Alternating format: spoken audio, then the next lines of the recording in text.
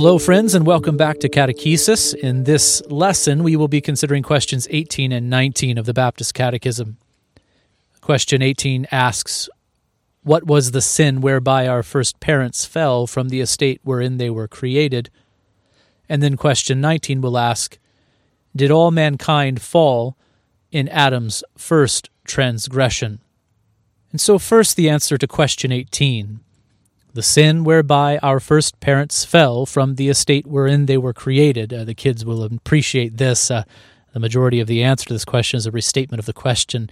Here is the answer. Was their eating from the forbidden fruit? And so I want you to remember the categories that were established in the previous lesson, the categories of positive law and moral law. We know that Adam and Eve fell when they ate the forbidden fruit. This was God's positive law. This was a law that God added to the moral law which was written on Adam and Eve's heart. Adam and Eve knew from the heart that they were to honor God in all things. They were to love Him supremely. But this positive law was added when God said to the man, you may surely eat of every tree of the garden, but of the tree of the knowledge of good and evil you shall not eat, for in the day that you eat of it you shall surely die. And we do know how the temptation went. The woman saw that the tree was good for food, that it was a delight to the eyes, and that the tree was to be desired to make one wise. Then she took of its fruit and ate. And she also gave some to her husband who was with her, and he ate. So here we have the fall of man into sin described. They sinned, and Adam in particular sinned, by eating the forbidden fruit. Then the Lord God said to the woman, what is this that you have done? And the woman said, the serpent deceived me, and I ate. And so too the Lord confronted Adam. And Adam put the blame on Eve, saying that she led him astray. But he also ate. They broke God's positive law by eating of this forbidden tree. But we know that they broke this positive law because they broke His moral law in the heart first. I think that is important for us to recognize as we consider this narrative. I think some might look at the whole story and say, what's the big deal here?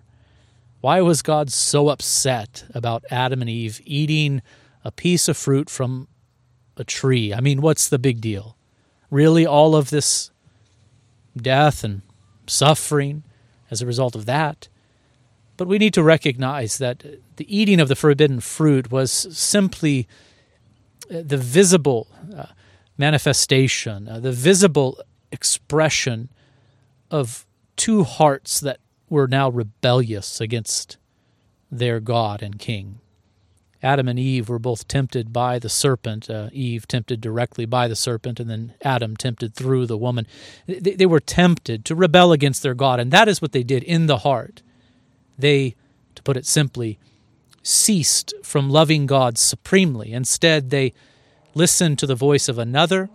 Instead, they loved themselves supremely, and that is why they ate of the forbidden fruit. That act of eating of the forbidden fruit was a visible manifestation of rebelliousness within the heart. And so it was indeed a grievous sin that Adam and Eve committed. Not one that was innocent, but one that was very severe and deserving of the judgment of God. Question 19 is very significant. I keep saying that as we go through the catechism. All of these questions are very significant. You know, I guess you could look at the catechism and say, oh man, this is a long document. Really, it is very brief. It is only essential things that are being dealt with here in the catechism. But the question that is asked here is very significant in the sense that it helps us to understand why the world is as it is and why all men are in need of a Redeemer. Question 19, did all mankind fall in Adam's first transgression? The answer, the covenant being made with Adam, not only for himself but for his posterity, all mankind, descending from him by ordinary generation, sinned in him and fell with him in his first transgression.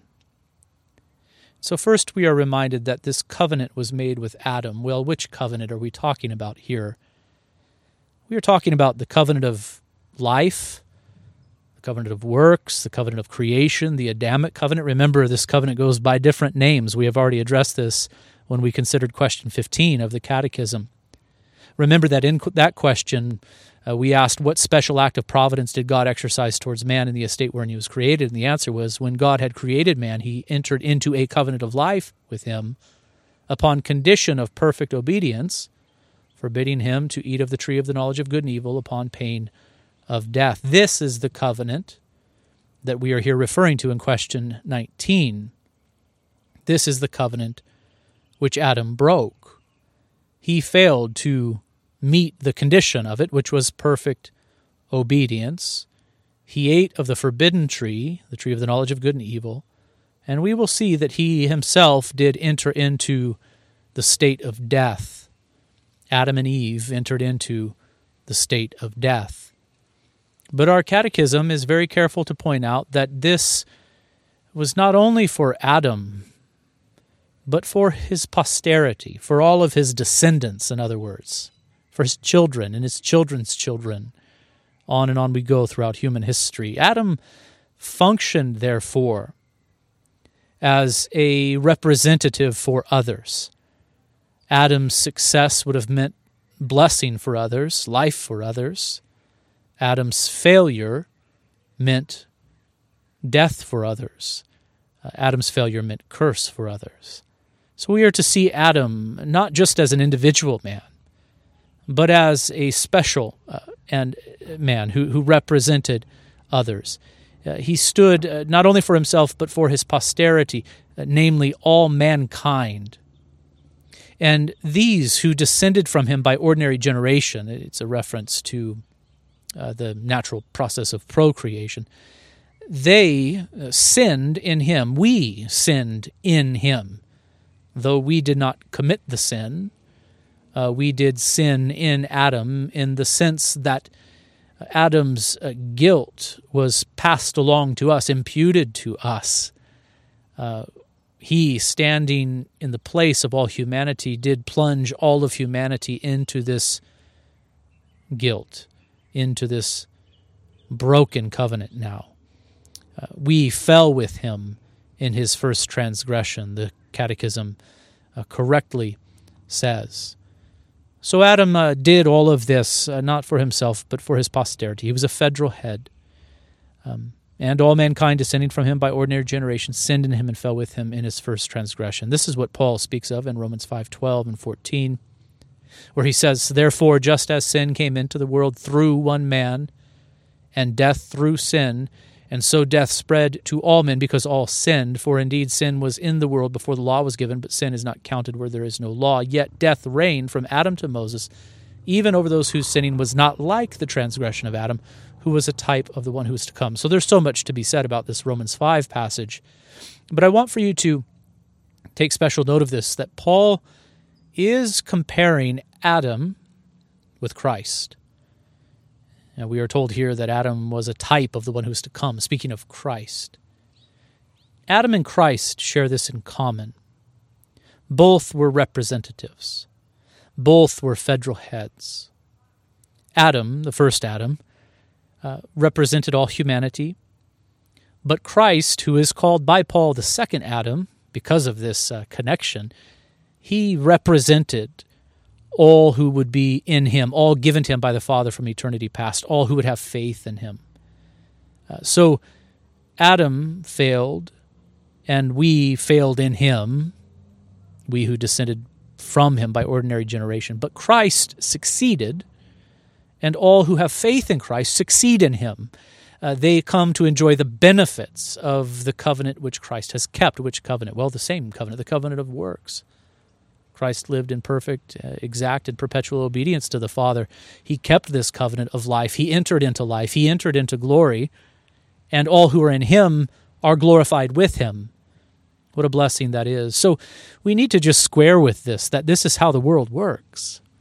This is how these covenants work. They have representatives over them. The covenant of works and the covenant of grace have representatives at the head. Christ is the mediator of the covenant of grace. Adam was the covenantal head of the covenant of works. We can see this principle of representation in the world. These aren't perfect analogies, but even just consider the United States of America. We have a president who makes lots of very important decisions that have an impact upon all of us. We don't make the decisions. We might agree or disagree with the decisions. Nonetheless, we are in a way united to the President of the United States. We are one with him, being a part of this nation, and his actions have an impact upon us. They affect us. And we could say the same thing about so many different other aspects of society, our parents even. The choices that our parents make have an impact upon us. That is always the case. And so we see this principle kind of interwoven into the world, into the way that society functions. But here our confession, or rather our catechism, is right to say that Adam stood not only for himself, but he stood for all of mankind. We see that in Adam all died. In the narrative of Genesis, very early on in the book of Genesis, we begin to read genealogies, and we get to hear about the lives of the descendants of Adam and Eve. And I will read Genesis 5, beginning in verse 1, and then I'll pick a couple of verses throughout Genesis chapter 5 to illustrate this principle. This is the book of the generations of Adam. When God created man, he made him in the likeness of God. Male and female he created them, and he blessed them and named them man when they were created. When Adam had lived 130 years, he fathered a son in his own likeness, after his image, and named him Seth. The days of Adam after he fathered Seth were 800 years, and he had other sons and daughters. Thus all the days that Adam lived were 930 years, and he died. Those three words are very significant. And he, speaking of Adam, died. And then in Genesis 5:8, we read, thus all the days of Seth were 912 years. Same three words. And he died. Genesis 5:11, concerning Enosh, and he died. And then Genesis 5:14, concerning Kenan, and he died. And on we could go to illustrate the point that Adam entered into a state of death, spiritual death, the day that he ate of that forbidden fruit.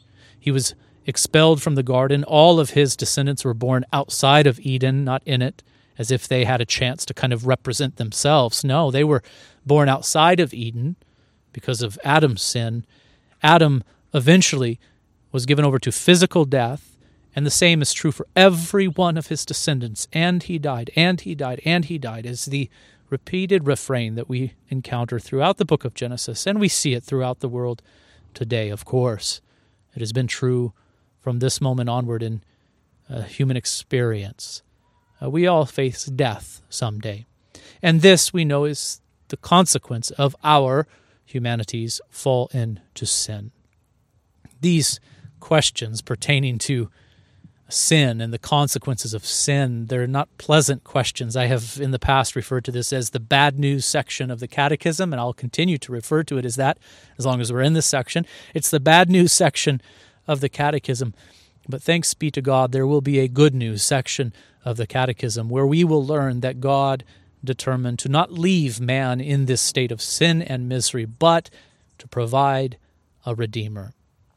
I will conclude by reading a familiar passage from Ephesians chapter 2 and verses 1 through 4, for they provide a very nice conclusion to this topic. There Paul writes, "And you were dead in the trespasses and sins in which you once walked, following the course of this world, following the prince of the power of the air, the spirit that is now at work in the sons of disobedience, among whom we all once lived in the passions of our flesh, carrying out the desires of the body and the mind, and were by nature children of wrath, like the rest of mankind." Here is the state that mankind is in, given Adam's failure.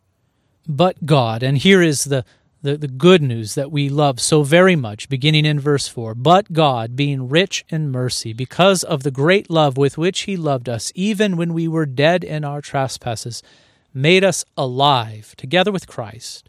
By grace you have been saved, and raised us up with him and seated us with him in the heavenly places in Christ Jesus." Wonderful news here, brothers and sisters. May the Lord bless you this week as you consider these catechism questions and even work to memorize them. Until next time, abide in Christ.